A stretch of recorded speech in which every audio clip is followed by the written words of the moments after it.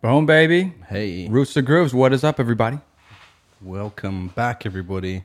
We got Jay Purcell here, founder of Signal Radio. And we have Jesse Quigley over here. That's me. That's you. I founded nothing. I was going to say founder of, what's your band called? Oh, Candy Flowers. Candy Flowers. The sorry. Candy Flowers, yeah. The Candy Flowers, yeah. So, I mean, that's all I founded so far, but, you know, I'm co-founder of Roots to Grooves. Yeah. What's up, everybody? Welcome back. We're talking about Jim James. Yim Yames. Also known as Yim Yames. I think he has a project out called under the name Yim Yames. Yeah, which he is not happy about, and we can talk about that later. Yeah, we'll get to that later, but it's a good name, though. Yeah. Nonetheless. So if nobody knows who this guy is, he's and it was interesting for me because when I first discovered Jim James, I didn't know that he was also the main songwriter and kind of band leader of My Morning Jacket. Right, yeah. And that's a super cool band, which I still have a lot to explore. I haven't really gotten into them. Yeah. But as far as I know, they're a band from Kentucky and kind of indie, a little country influence. Psychedelic country rock-ish type thing is what I heard, yeah. I've always heard of their name, My Morning Jacket.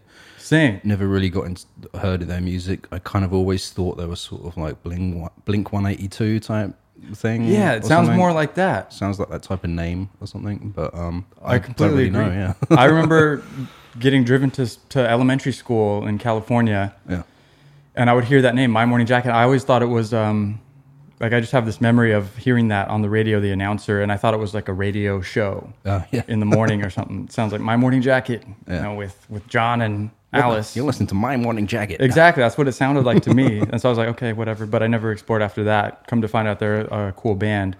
Yeah, so I hadn't heard of Jim James at all until you brought him to me, and saw the connection to that band, and was like, oh, okay.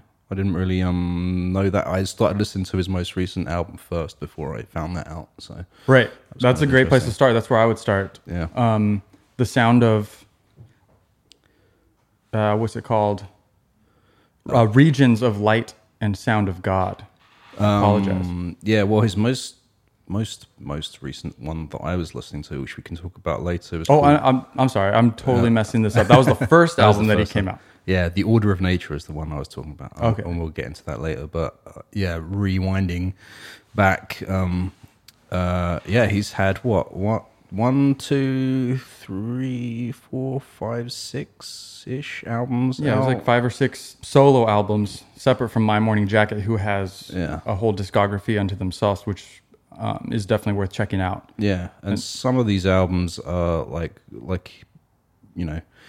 Well, let's give a quick overview, I guess, of his albums, right, before we dive into it, maybe? Yeah, totally. Right. So, I mean, first of all, he's from My Morning Jacket, the main songwriter, and he usually sings for that band, and he plays guitar or some lead guitar, usually. They came out with their first album in 1999, I believe. Oh, wow. Okay. So then, looking into the future, he brought out his first solo album, Regions of Light and Sound of God, and that's the album that I discovered him. Okay, yeah. 2013, that came out. Yeah, exactly. Yeah. And then the other album where I was discovering him that I really love is Eternally Even, which came out in 2016. He did the Tribute 2 album, which is an album full of George Harrison songs, I believe. Yeah, so on Spotify, they only released that on there in 2017, but apparently that was his first actual solo thing, which he originally released in 2009. Right, okay. And it was like an EP. Yeah, and it's... a cover of George Harrison songs, all done sort of like acoustically, I think. Like, and the Jim James or Yim Yames style. Yeah, and I think he said they donated some proceeds of that album to the Woodstock Farm Animal Sanctuary. Yeah, which is cool. Which is a cool thing to do. And then then later on he did another one, Tribute to 2. 2. Which I'm not sure if that was original or not. I don't know. That one I didn't get to look into. I'm not sure if it's all original. I feel like it's maybe. I don't want to say too much about it because I don't know that much about it. Yeah. But I think it's a tribute to other music. Also, I think most of them are covers. Yeah. I would bear to guess. Yeah. And then 2018, Uniform Distortion, another solo album. Yeah. Of good Jim James styled music. Yeah, which he, I think maybe we were jumping ahead a bit too much because there's some interesting things to say about we album are. and those two. But we want to make sure everyone has a little bit of an overview for if you've never heard of Jim James, like I hadn't until I discovered him. I discovered him in 2017 or so. Right. Yeah. I think it was another record that I was listening to on that trip to see the eclipse. Oh yeah. To bring that back up. So that was kind of my timetable of when I got to know this guy. Yeah. What was the name of that track that we played at the very start? Because that's one of my favorites off of the first album, Eternally Even. Hide in Plain Sight. Yeah. That was really cool. Super cool. Thing. Super vibey. It reminds me of a little bit of Glass Animals. Especially the vocals. Yeah. Kind of the smooth, chill vocals with the cool kind of vibey beat. His vocals are sort of different style though, right? To that guy from Glass Animals, I think. Yeah. Yeah. Totally. But it's cool because I discovered this music and I wouldn't have guessed this guy came from kind of a country background. No. I mean, from Kentucky with My Morning Jacket having a little bit of country influence. Yeah. And when you hear him talk as well, he has a little bit of a twang to his voice, I think. A little bit of that Kentucky. Totally. Yeah, he's a good old boy. He's super cool, super humble, super insightful. Yeah. Kind of introspective guy. Yeah. From the interviews that I was seeing, he just seems super super loving and super honest and super earnest. Down to earth. Yeah, totally. And he tries to bring that successfully to his music and kind of translates that. Yeah. I think he's really good at that. That's kind of what made me fall in love with a lot of his stuff.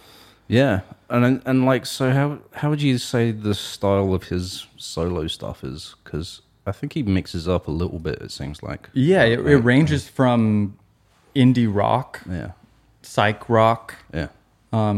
And then he's doing some stuff like on his later album, like his last album that he came out with, it's kind of based around an orchestra. Oh, super good album. Yeah, I think that's great. And I think the orchestra was from his hometown of Kentucky. And then some of his stuff is kind of more acoustic, folky, Americana, singer-songwriter type stuff. Yeah. So, he's not afraid to go into a few different directions, especially with his solo project, and get creative. While he's staying true to himself. Yeah. I think he likes a lot of different kinds of genres of music, as many great musicians do, and he brings these influences from different, areas of the music world and put them together as he sees fit in the moment. Yeah, definitely. So, super cool guy. Yeah. Do we have anything else to say about his background or something? His real name is James Edward. There we go. We could start with his name. Erliguez Jr. I don't know how to pronounce his last name, which is probably why he just went with Jim James. Yeah, exactly. Stage name. Do we know where the James came from? I don't know for sure. I'm just probably guessing because his first name is James that he just I think, and that's shortened to Jim. Yeah, so he was just Jim James. Jim James. Okay. Yeah. Sure, I'll take that. That's enough. I don't know for sure. Maybe that was his nickname growing up. I don't know. I have no friends named James. Yeah. I have a friend called James, but he goes by Jim. Really? Yeah. Okay. So most people named Jim are actually named James. Is that fair to say? It's an interesting thing.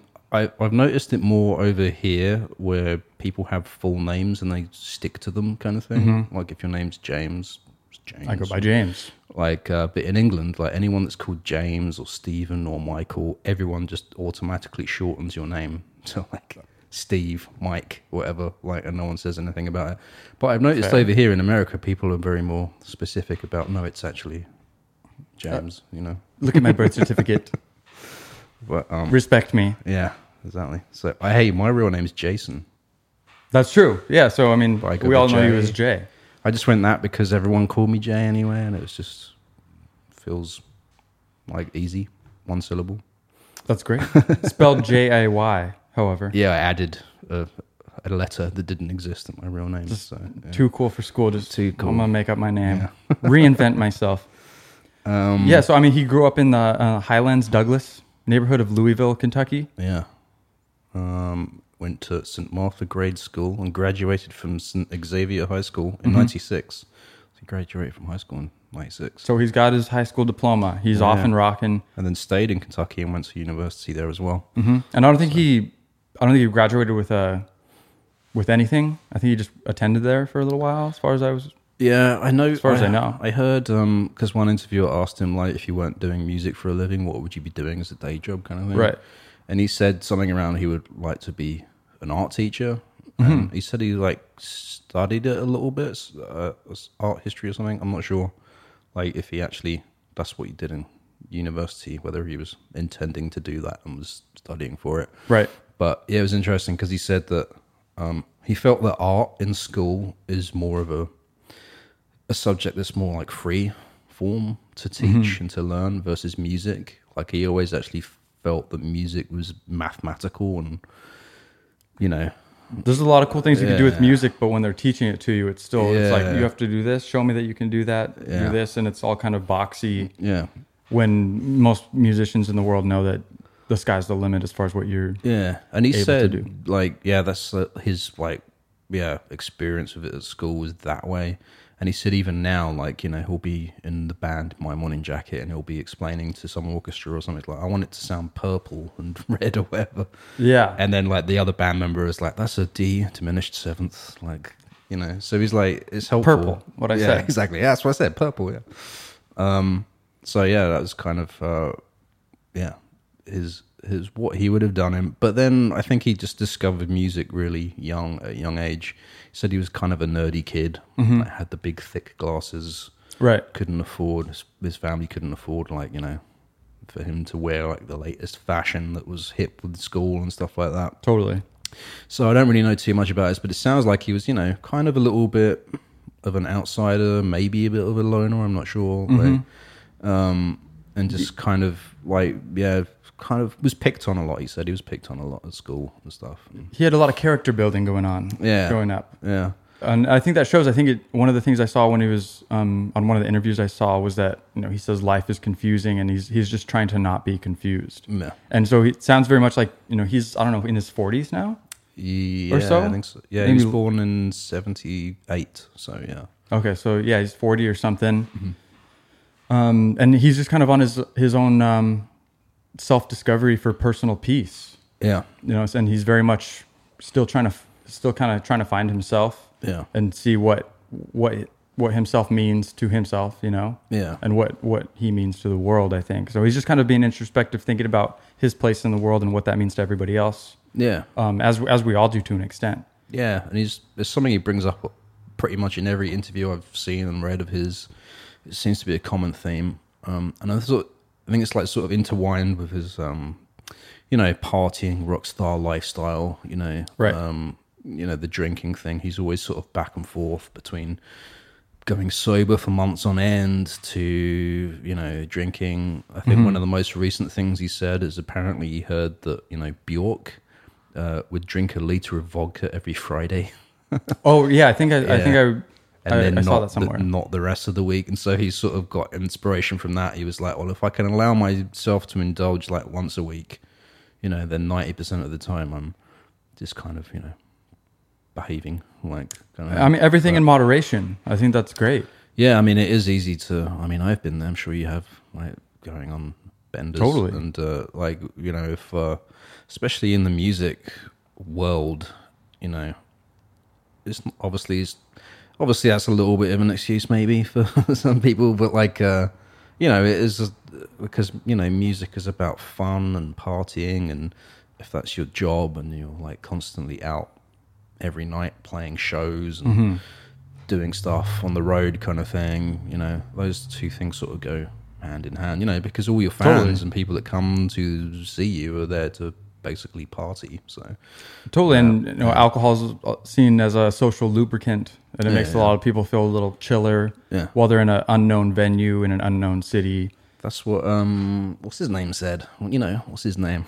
We got a lot of names floating around these days. From a previous episode we did, the like EDM producer guy.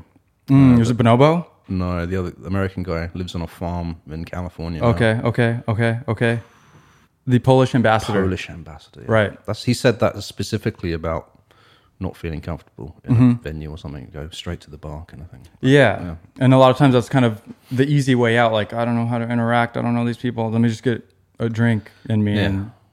And that's one of the things Polish ambassador said is I don't want to have to depend on any kind of substance in order to interact with my fans or the people who I'm surrounded by. Yeah. And ideally you should be able to, you know, be in a mindset where you can interact with people successfully while not being on any dependent on any substance or anything like that. So it's a cool way to go about it. Yeah. Yeah. So many distractions in the world. Yeah. And it's while you're traveling around, it's super. Yeah. Gets So all that's mixed up. like, his battle with, that side of things and also, like he's kind of gone the opposite direction. He said he's gone to do like silent retreats or something like that. Mm-hmm. And he said he can only stand it for like one day. Like, I think it's kind of like the opposites thing. I kind of understand that. It's like when you're here doing this one thing, you want to do exactly the opposite. And then when you're doing that thing, you want to do... Grass is always greener. Yeah, so he's like, he's gone to these like meditations and he's like, oh, this is crazy. Like, I can't be here. It's just like, I'm in a Buddhist prison. He literally said that. But then, he'll go and end up indulging a bit too much on the party front and then want to go do that again. So it's like there's a balance. I think everyone has that. I think one thing he does do, which also inspires him creatively, is going on long walks. He likes to sort of kind of just go out and hike around where he's at, kind of thing. Yeah, and just as a form of meditation, a point to allow himself to just kind of think and let things come into his head and let them go, and give yourself some time to process things. I think, he realizes there's so many distractions with your multiple projects, and I got to get this done, I got to get that done, I got to talk to these people, I got to talk to those people, and sometimes you just need a little bit of time, a little bit of fresh air, and allow your thoughts to be without having to react and respond to every single one. So he gives him time. He's exploring that. Like we said, he's exploring who he is and what that means to him, and to the greater world. And so kind of going back to his childhood, like I think he got involved in making music real young, playing guitar, I think, first off, and sort of at that, in his teenage years, getting his first 4-track tape recorder again. That's what they all did. Basement. Yeah, he said like, he said once he found that and he started messing around with things, he was like, in a new world kind of thing. And right. I think escaping into music and music creation for him kind of, saved him from that kind of being picked on at school. And a place to let out some of these emotions, have some self-expression. Yeah. And, a chance to get away from these day-to-day, goings on that maybe aren't always necessarily super pleasant for a growing adolescent creative mind. And so, this guy's exploring, and he's always looking for outlets to express himself. And one of those ways that he does it really well is through music. I think so. Back to him growing up, before he was in My Morning Jacket, he was in a band called Month of Sundays, and I guess still around. I think apparently, I'm not sure how big they are. I'm not sure. I didn't get into any research on that. I guess they're still around, but they were under a new name called Mont de Sunda. Yeah, Mont de Sunda. It sounds like the same thing in French or in Spanish or something. Mont de Sunda. Month of Sundays. Yeah. Sundua. Mont de Sundua. I don't know, but that's not the band we're talking about, so we don't need to know how to say it. We're not talking about. Forget it. Yeah, but so he's putting in his time. He's working and he's learning how to do stuff. Yeah. And so I don't really know also the founding of My Morning Jacket and all of that, but it sounds like they've been around for a long time, because he graduated high school in 96 and you said their first album came out in like 99 or something like that. Yeah. So pretty soon after, that they did their thing. I don't know how big their debut album was or anything like that. Do you know anything about? No, but I think they certainly got a following and got critical acclaim, and I think they're a pretty semi-known band. Yeah. I wanted to do some more research, but I didn't have the time. Yeah. I still want to check them out and listen to some of that stuff. I did listen to one of the albums. I can't remember what it was called. It's got like a green kind of robot eye or something on it. And there's some cool stuff in there. Just kind of real vibey, kind of even a darker tinge to it. Yeah. A little bit of a country kick. Yeah. I only heard a few things. It sounds kind of, sort of indie rock. I didn't really hear the country in what I was listening to. I listened to a few, like, the most recent album, I don't have the name in front of me right now, but it was like a part 2 to the previous one that they had come out. Yeah, right. It was a continuation of what he was working on before. Yeah, they said basically that, you know, they'd done that whole studio album and they had a bunch of tracks they didn't actually put on the album, but they still loved. And quarantine happened, COVID happened, and Jim, no, it's Jim, isn't it? Yeah, it's Jim James. Yeah. No, I was you're like right. on my corner.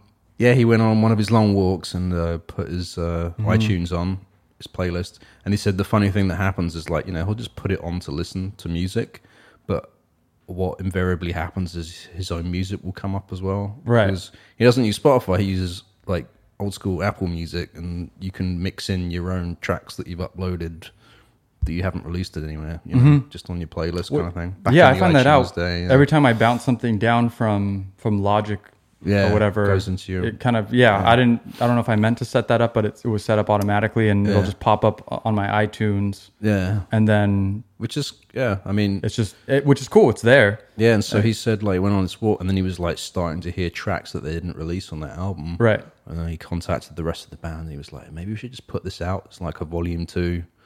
And they just, I think, mixed it and then released it. I think that's all they did. They didn't re-record anything. But. Yeah. And that was the one where they were using the orchestra from his hometown? No, that's a completely... So that was a separate project. Yeah. Okay. But, so, I mean, we can't really not talk about My Morning Jacket when you're talking about Jim James and his, you know, because you think he weaves in between doing, obviously, their stuff and then doing his own solo stuff. For sure. In between tours and everything like that. Yeah, and he's been, you know, building these banks of ideas and whatnot, which is why they're in his iTunes or Apple Music, whichever one you want to call it, over the years. But with My Morning Jacket, they basically had a stint of 10 plus years where he was concentrating on that, releasing it and touring them pretty extensively and stuff. One of the cool things, I think, for his first 2 solo albums, you probably saw this somewhere, where he was working with a friend for working on some music that was supposed to be a movie. Yeah. And that ended up not being made. And I think he said they got fired from the project for one reason or another. Yeah. Which is weird, because I think it was his friend that was making the movie. Yeah. So did his friend fire him? Is that... He said that specifically in one interview, but also the film hasn't been made, so... Right. It could be one of those film things where they didn't actually have the money to make the film anyway, and they hired some people and then had to get rid of them. I don't know. No, totally. But was this the same story where he was reading a book and it was like a picture? Yeah. Book? There were no words, and he was... So it's called God's Man. Mm-hmm. I think it was released in like early 1900s, like 1918 or 1920 or something. And apparently it's probably the first graphic novel, at least in like modern American history kind of thing. Mm-hmm. Where it was just all pictures, no words. Mm-hmm. And I don't really know the full story of it, but it sounds very interesting, and like, you know, it's about this one character that kind of has these highs and lows throughout the story kind of thing.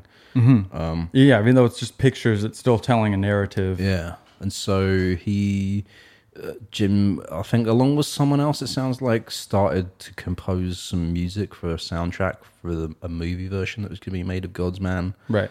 Didn't end up happening, but he ended up with all this material that he wrote. Mm-hmm. And I think he was sort of exploring also not just like songwriting, but sort of soundscapey type ideas and stuff like that. And so from what I know, that sort of ended up being the basis for his 2016 album, Eternally Even. Yeah. Which is what we started the show playing the track off of that, which is, that's probably my number 1 Jim James solo album. Yeah. And then my number 2 would be that first album in 2013. My number 1 is his most recent one, but we can talk about that. Yeah, okay. Well, I like how we're on different ends of the spectrum. Yeah. Because that one came out when? Just the last couple of years? Oh, yeah. It's 2019. 2019. So I mean, a couple of years ago. And it's not actually, I don't think it's a completely original album. The Order of Nature, 2019. I think it's basically recorded live with the orchestra. Mm-hmm. And I think there's some tracks from his previous albums that he's redone in that new style that they wanted to go for, which is cool. I mean, I guess we can touch on this first album, though. 2013 was Regions of Light and Sound of God. Yeah. The first track is super cool. State of the Art, or AEIOU, which is pretty cool. And that's one of the tracks that I discovered him. Yeah. And it's interesting because he's saying AEIOU, and those are the vowels in the English language. Yeah. And I think some artists use those as weird, ways to get vocals, but not actually saying words. Oh, really? So, like, they'll use them as background, as a vocal pad or something. I remember my dad would do that. Or like singing your melody, saying AE. Yeah, just using these AEIOU, these sounds that I'm able to say and you're able to say, and we can all say, but use them in a way that creates a sonic landscape without actually using words. I never heard that. It's something new I've learned now. Yeah. Yeah, it's kind of a cool technique, and it's not super upfront. Yeah. It's kind of like a background thing in places that I've heard it. Yeah. But again, most of the time it's kind of just in the back. It's like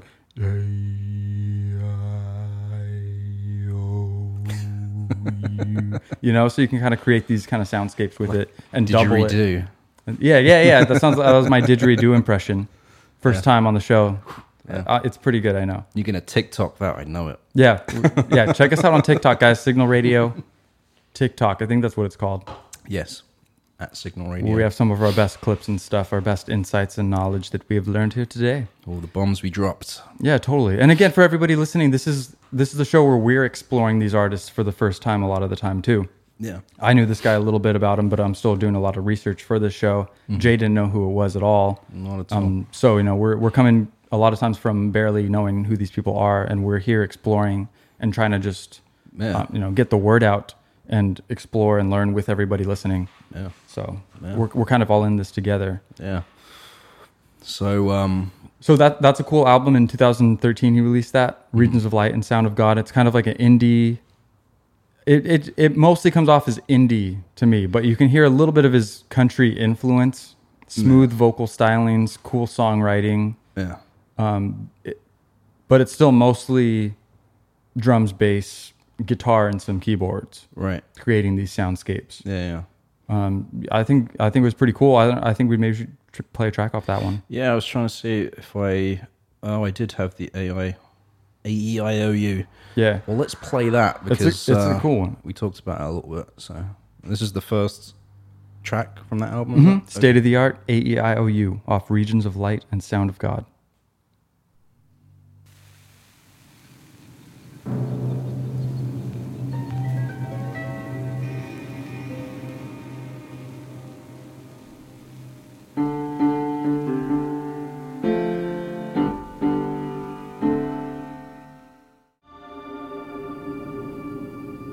Dope. State of the Art. AEIOU. I love how that builds up.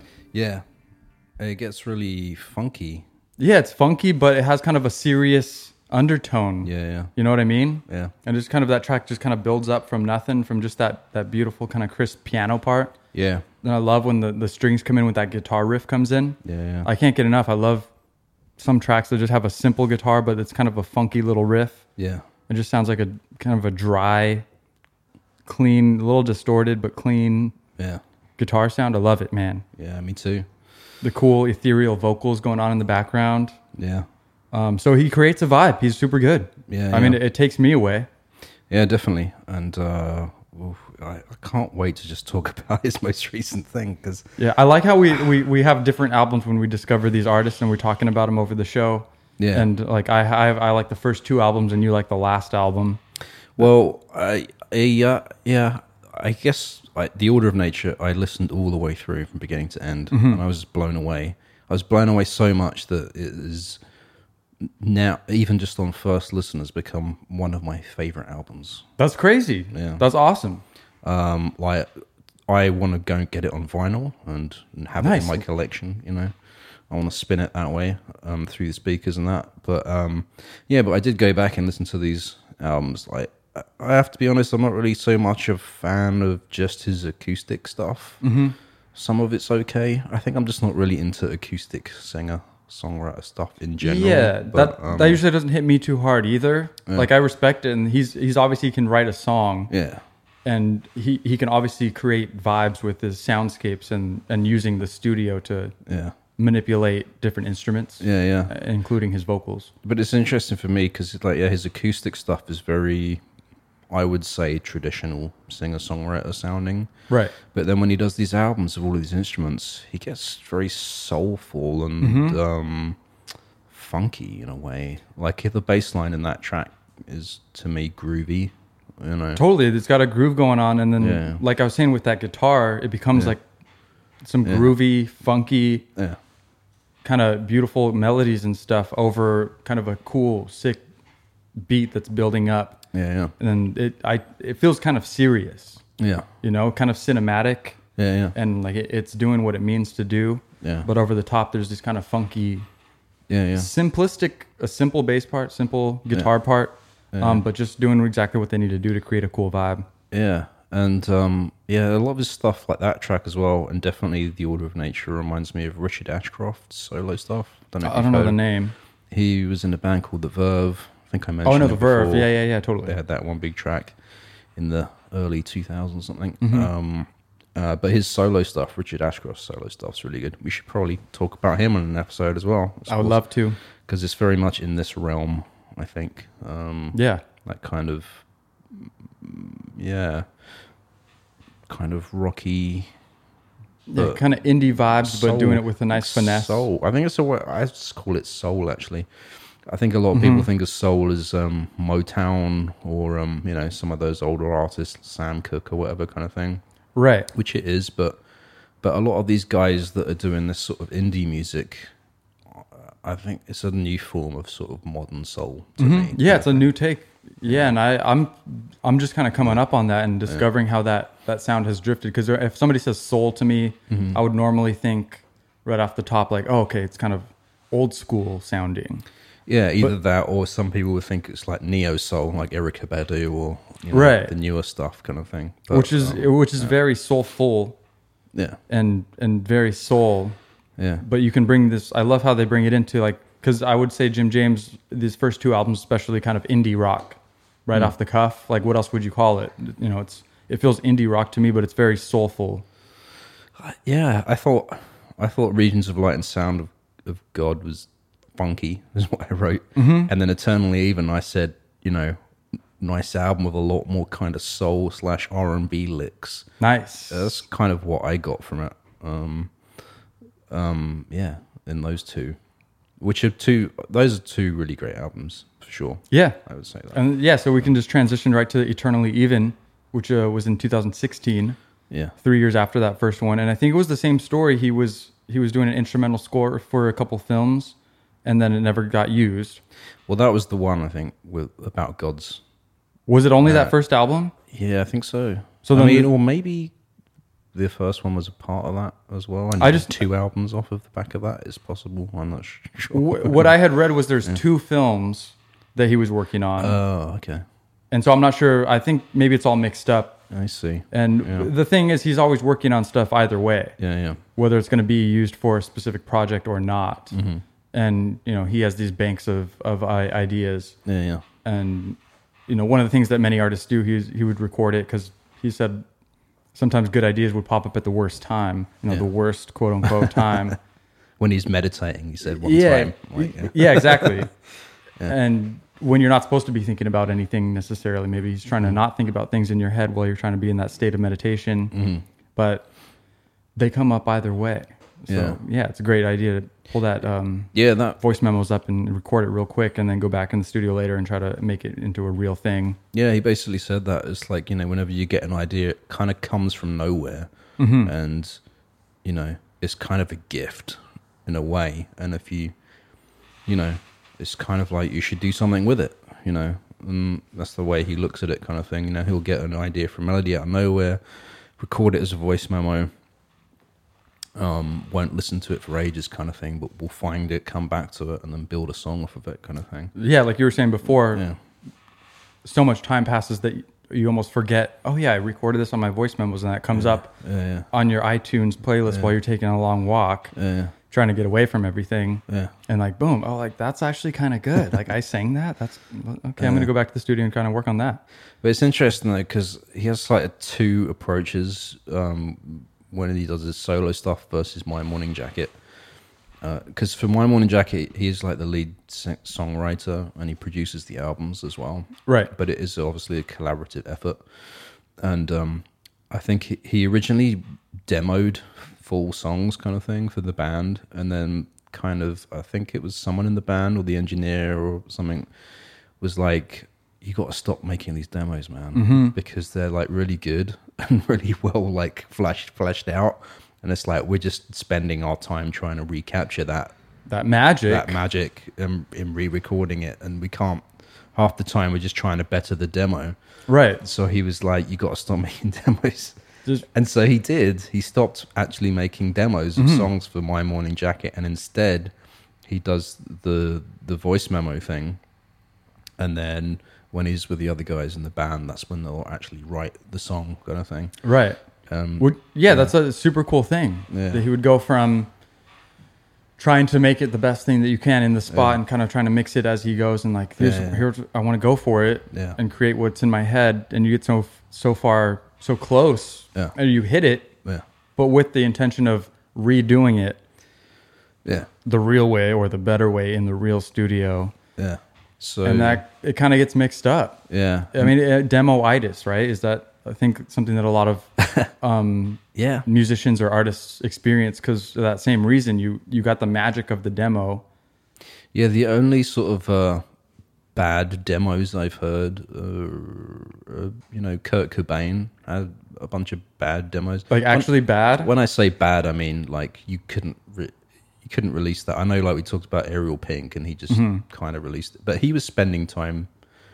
Ariel Pink was spending time to produce, even on his tape recorder. He was like doing overdubs and playing the parts until he got them how he wanted them. Right. The Kurt Cobain demos were just literally him with the guitar hitting record kind of thing. The reason I know about this, there was a film that came out. I can't remember the name of it, but it used a lot of his old drawings that he'd done in journals and stuff, and all of his old demo tapes, and they mixed it together with like interviews of people that knew him, and they created some like animation, like which is, some people didn't like that in that movie because it was like cartoonish or whatever sort of thing, right? But it's worth seeing because you get to hear all of like Kurt Cobain's original demos for stuff that wasn't released, or that's super cool. I've never heard of that. Yeah, and like a lot of really weird experimental shit. Like he was just doing weird, glitchy sounds and shit like that. Do you remember what that was called by chance? I'll have to look it. I can, if we play another track at some point, I'll look it up and I'll tell everyone. Or we'll put that out on social media or something. in the comments somewhere. Yeah, but so like, the thing about demo-itis, I guess, is that some artists like that, you could tell it was literally just a scratch pad, like Kurt Cobain stuff. It was just literally a note. Put a recorder on and play what he wanted to play, and that's it. Yeah, but then, for other artists like Jim was doing, he was like basically producing the track.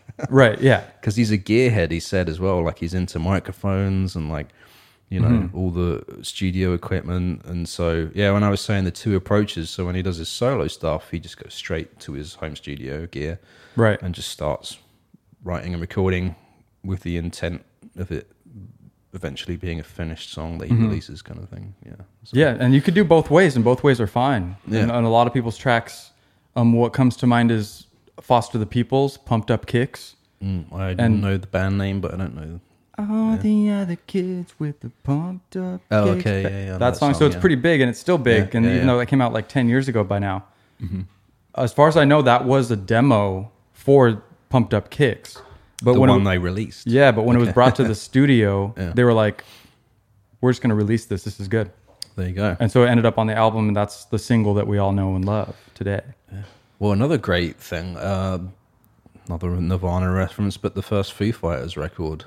That was an interesting way because Dave Grohl did demo all the songs himself at home, but then he rented a studio out here in Washington and he went in for a week and recorded the entire album all by himself. Right, that was mostly him on the first Foo Fighters album, right?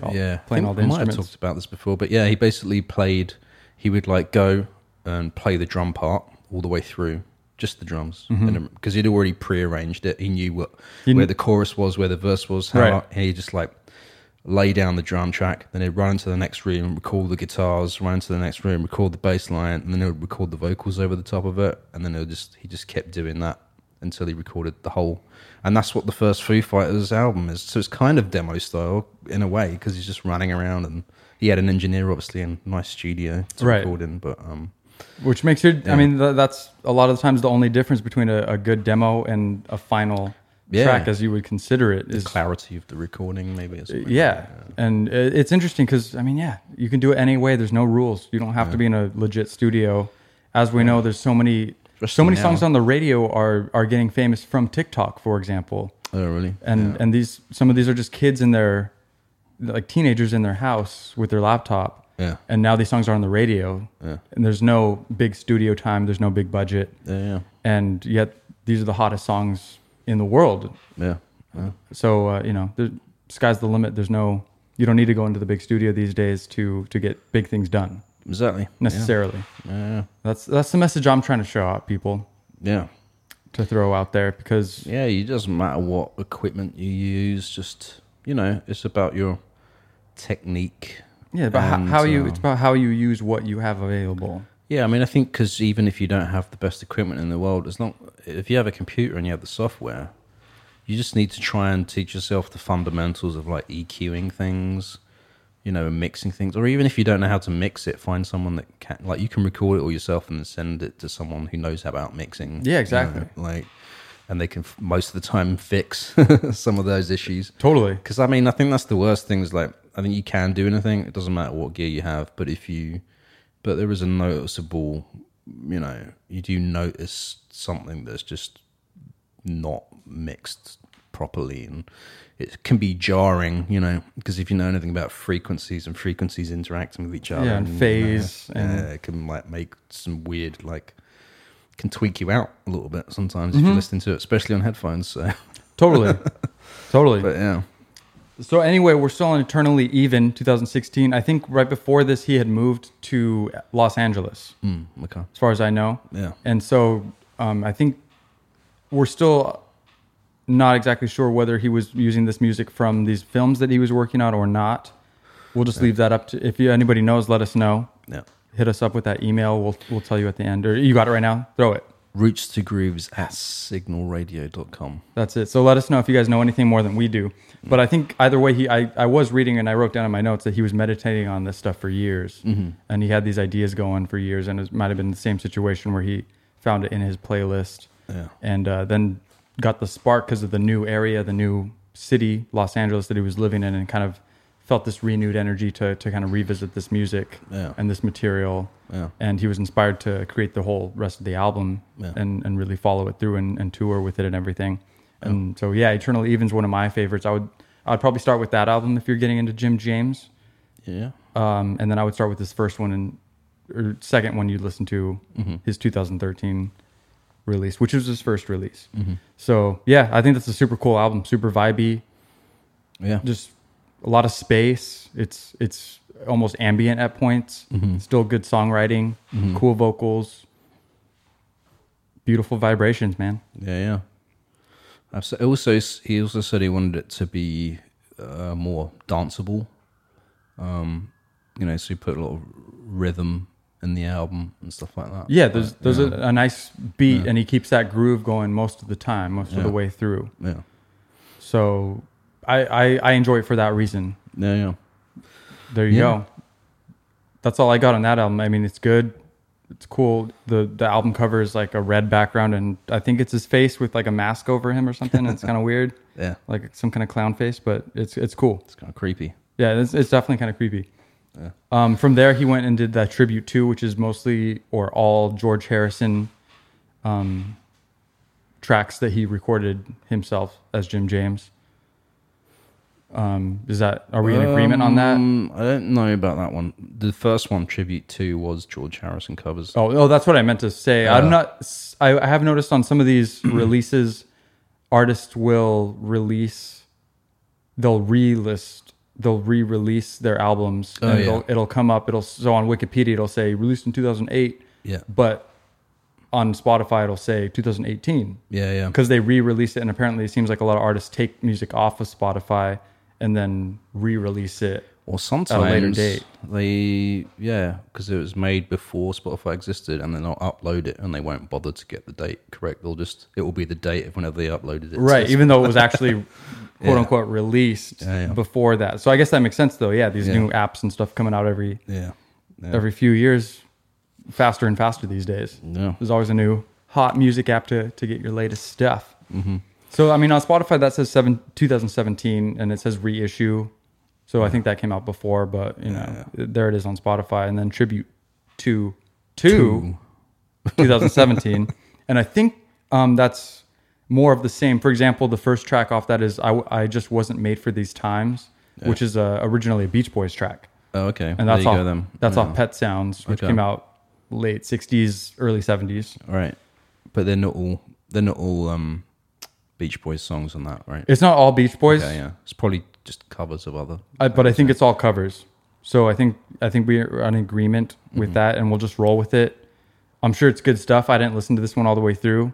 No. I popped in here and there, and I definitely listened to that Beach Boys track because I love Beach Boys. Yeah. And he did it justice. It's a cool version of that song, and I would recommend listening to it. Mm-hmm. From there, Uniform Distortion in 2018. So I think this is back where he goes back to the Jim James style a little bit. And again, I didn't listen to this one that much. Yes, it's very. It's not really like his other things. I don't think it's more grungy and lo-fi, rock. He did switch it up a little bit. It's more a little more raw. Some people have said it's similar to like T-Rex. I don't know if you. I've heard the name. I haven't checked him out. Yeah, and there was one track actually that I might like to play called "No Secrets" because it reminds me of "Dreams" by Fleetwood Mac. That track "Thunder Only Happens When It's Raining." Mm-hmm, yeah, like there's something going on in this track where it really reminds me of that song. Okay, so I'll just play it so you can see if you hear that. Yeah, I would love to. That sounds very interesting. You know that track I'm talking about, the Fleetwood Mac one. Totally. Right? Okay. Love me some Fleetwood. All right, this is off of Uniform Distortion. Nice. Let's check it out.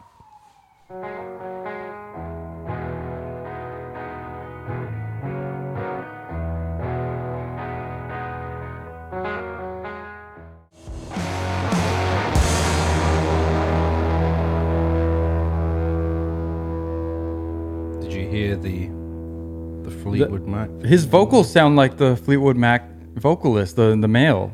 Oh, yeah. I think a little bit. I mean, I think you could hear a little bit of that country kind of... Yeah, and I think also the ooze in the background like sort of made me think of that track a little bit. Is that track off of Rumors by Fleetwood Mac? Is that the album? Yeah, I think so, yeah.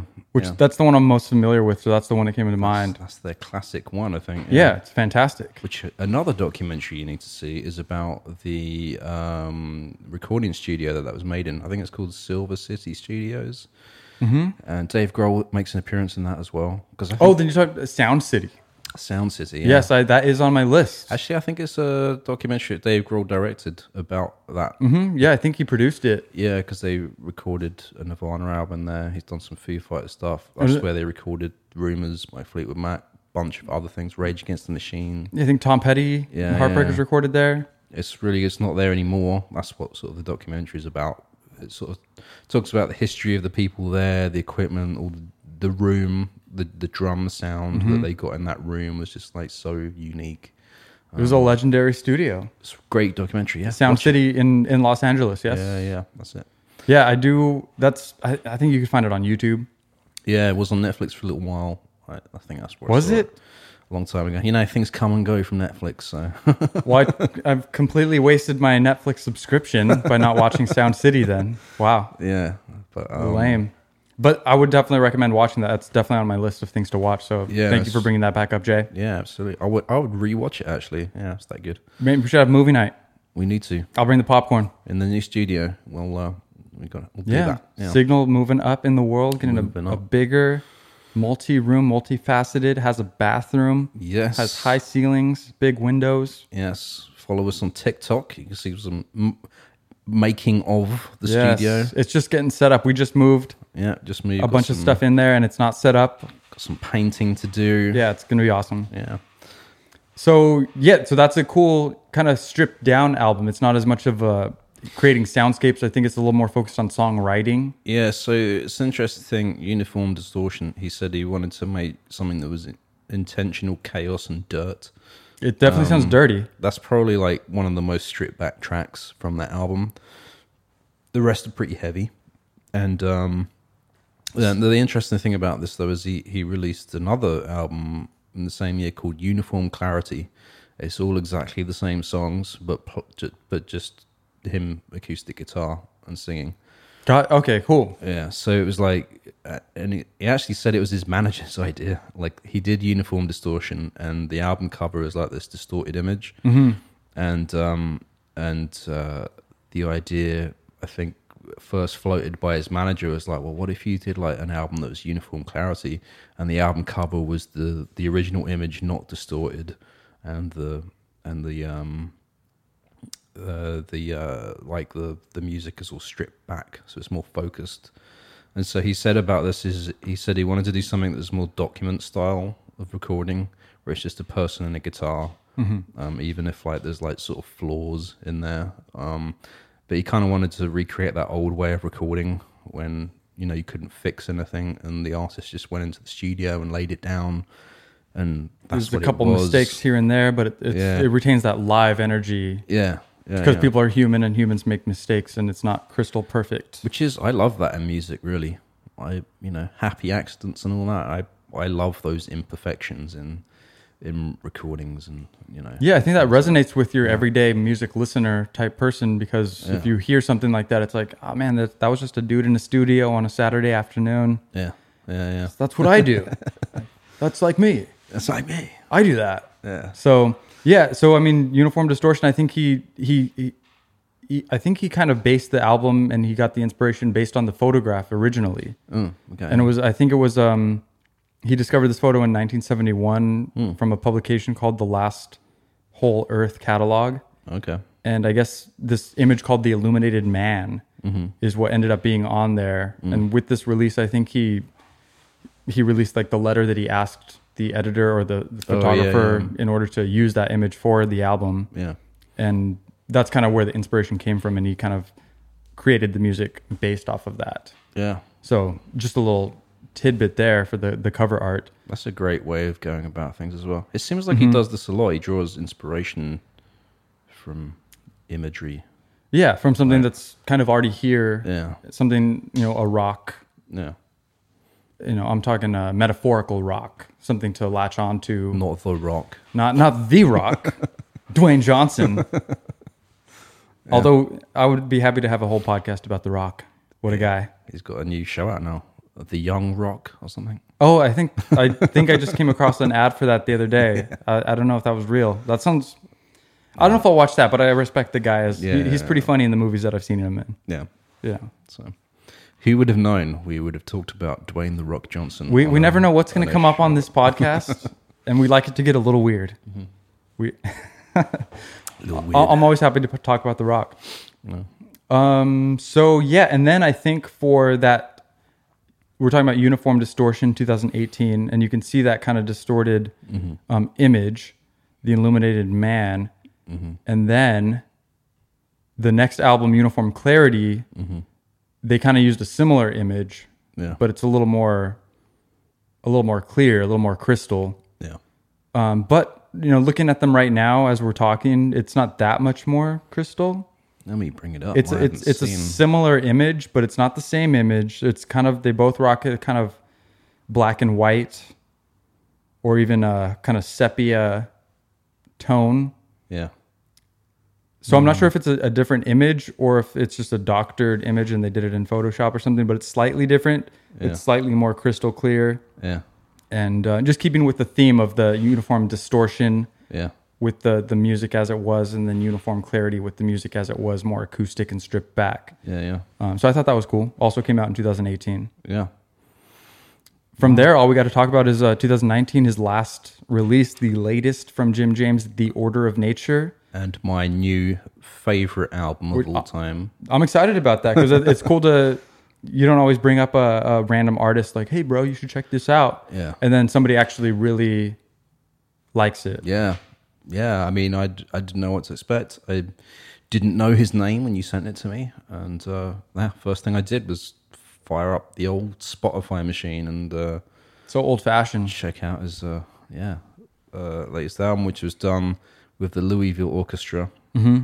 And he worked pretty closely with Teddy Abrams, I think was his name. Yeah. A close collaborator. Yeah. It said, I think that what they did with this is Teddy Abrams basically wrote all the orchestration for these songs.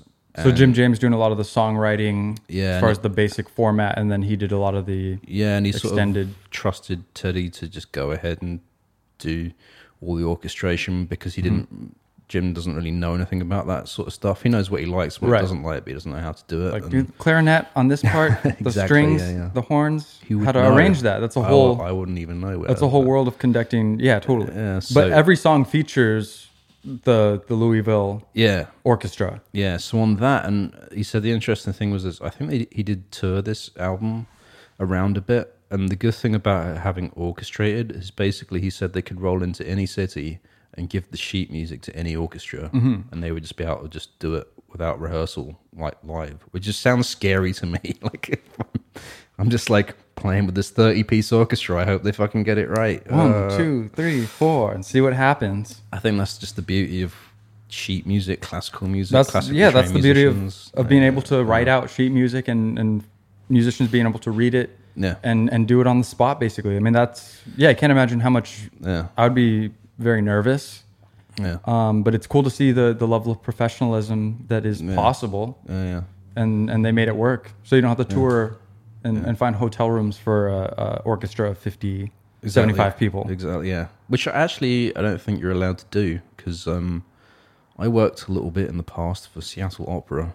I did not know. Yeah, not in a musical capacity, but I did their website in-house for a while. That's what Jay does. Nice. But I learned about, there's a lot of like unions with orchestras and stuff like that. And, it's kind of like with the acting guild and stuff like that as well. They have all these rules about how much you can get paid and how long you're supposed to work for and all this sort of stuff. So you can't just take the Seattle Symphony to another city, like, because it's against all the rules of the unions and stuff like that. There's an ordinance. Yeah. Like, this is our territory. This is where our symphony plays, and you're not allowed to come in here. Yeah, so I didn't know that. Yeah, so you can't have... I don't know if they have traveled. I don't think they do, though. I think each city has their own orchestra and symphony, and if you want to work with those people in any capacity, whether it be bringing them into a studio for a film score or playing a show, you have to abide by all of these rules and regulations and laws and stuff like that. So that's actually kind of cool. Yeah, keep it in the community. I mean, it's good for them. Yeah, the musicians, I guess, as well. Like if you're in a symphony, and then there's all these possibilities to do different things, like stuff that the opera here uses the Seattle Symphony, right? And the Seattle Symphony also does other things for other bands that come through that want to use an orchestra. Or I saw once the Seattle Symphony did for Halloween. They played the Hitchcock movie Psycho, and they did a live score to it. To the video playing? Yeah, so you're watching the movie with That's dialogue amazing. and everything, and the whole orchestra was down below the screen doing the whole... You didn't get to see that, did you? I saw it in person. Really? It was amazing, yeah. Right downtown Seattle here? In Benaroya Hall in Seattle, yeah. That's amazing, man. Seattle. What an experience. It was great. I recommend that. That was a few years ago? That was a long time ago, yeah. Did 5 years ago, something like that. They still do stuff like that? Or that was like a one-time... They did for a while. I haven't heard recently about anything like that. But you didn't have to pay for a ticket, did you? You were working there. No, I did. I have to pay for a ticket. That's not cool. I wasn't working for opera then, so yeah. But still got to see it. That's epic. Yeah. That's super cool. Yeah. So we're talking about The Order of Nature. Yeah. Super cool songwriting, super cool backing instrumentation by the Louisville Orchestra, which is in Kentucky, the hometown of Jim James. Yeah, yeah. Who this episode is about. And it's great all the way through. Yeah. Yeah, it's all the way through from top to bottom, and they all. It sounds like they recorded it live, the whole thing. There's an audience in there as well. You can hear some audience cheering. Oh, really? Some of the end of the tracks, kind of thing. Even vocally, do you think he was doing this live, or maybe vocals afterwards? No, I think it's all entirely live. Yeah, that's amazing. And it's you don't feel like it is at the beginning of the album, but then during it, you start to hear the like. I think towards the end, they do a rendition of one of his songs from his previous album, so the audience already knows it, and they're like cheering and stuff like that. But yeah, it's an amazing album, like, and yeah, the tracks flow from one into the other. So yeah, so that you kind of cinematic style. Yeah, so you kind of have to listen to it all the way through. Yeah, because the strings will like continue into the next song. Yeah, I love that. I love when an album, when they have that forethought to connect the tracks in such a way that there's no interruption. Yeah, just pumping up that. What's the word I'm looking for? I don't know. Forget it. I don't know. Just the continuation, you know. Oh yeah, continuity. Yeah, that's exactly. I think that's the word I'm looking for. Word of the podcast. Continuation. What'd you say? What is it? Continuity. Continuity. So today's episode is brought to you by the word continuity. Yes. And the color purple. The color we mentioned earlier, and I mentioned something about him saying purple when he's trying. Oh yeah. These are as good as our sponsors get right here. We're bringing a free podcast to everybody, and you know, we're working up to it. If anyone wants to be sponsored, yeah, if you want a shout out that's within, you know, logic, you know, and on topic, maybe that's something we'll consider. Hit us up. Hit us up. Give us that. Pay us for that. It's not free. Hey, we'll work something out off the air. Okay, guys, hit us up. Yeah. That's all I got on Jim James, though. I think you know. I think we. I don't know if is he a ginger? Does he have red hair? Do we need to go over that real quick? Is he? I thought it was just like strawberry blonde, maybe. Maybe we'll go strawberry blonde. It's a nice light brown strawberry blonde kind of. Yeah, curly. He looks like your everyday rocker that you might sort of bump into down the bar or something like that. He would be at the bar and you'd be like, I want to have a conversation with that guy because he looks like he's just chilling and he looks super nice. Yeah. And he really is. He's a humble guy. Yeah. He's an introspective guy. He's looking for his place in life. Yeah. One of the interviews I saw, I think he's just looking for love. Yeah. No, and he's figuring out what that means. Yeah. And why he wants it, and he's just kind of exploring what it means to be a person on the world. Yeah, and he makes some really great music, and I'm glad that I found him out, and I would recommend listening to almost any of his discography at any time, and definitely check out his other band, My Morning Jacket, as well. I'm going to get to exploring that as soon as possible. Yeah, I'm going to check that out as well. Because he talks about a lot variety in music is what he keeps mentioning. He loves variety in music. Yeah, he's not like he's doing this indie rock. He's doing stuff with the orchestra. He has a country background from Kentucky, so you know it's well rounded. He's mixing several genres within his music. Yeah, and it comes across really great. Yeah. It's really cool. I recommend it. Well, I would like to play out on that note with a track from my new favorite album. I'm excited. I want to hear which one it is. I don't even know which one to play, but there's some tracks in here that sounds like it's a cover of an old soul song, but I think it's his. I don't know if you've come across these songs. There's one called Over and Over, and one called Same Old Lie. I think I'm not sure. I might play Same Old Lie because it's a little bit soulful and upbeat and whatnot. Okay. So yeah, well, listen to this track, everybody. We're gonna chill out and listen to it here. Yeah. Thank you for joining. This has been Roots to Grooves. I'm Jesse Quigley. I'm Jay Purcell. Hit us with that email if you guys got any tidbits you want to add, any cool stories about Jim James. Tell us where you got into him, or Roots to Grooves at signalradio.com. That's SIGNL radio.com. Boom, baby. Thank you. Send us an email. Yeah. Thank you, Seattle. Thank you, the world. We'll see you next time. See you next time.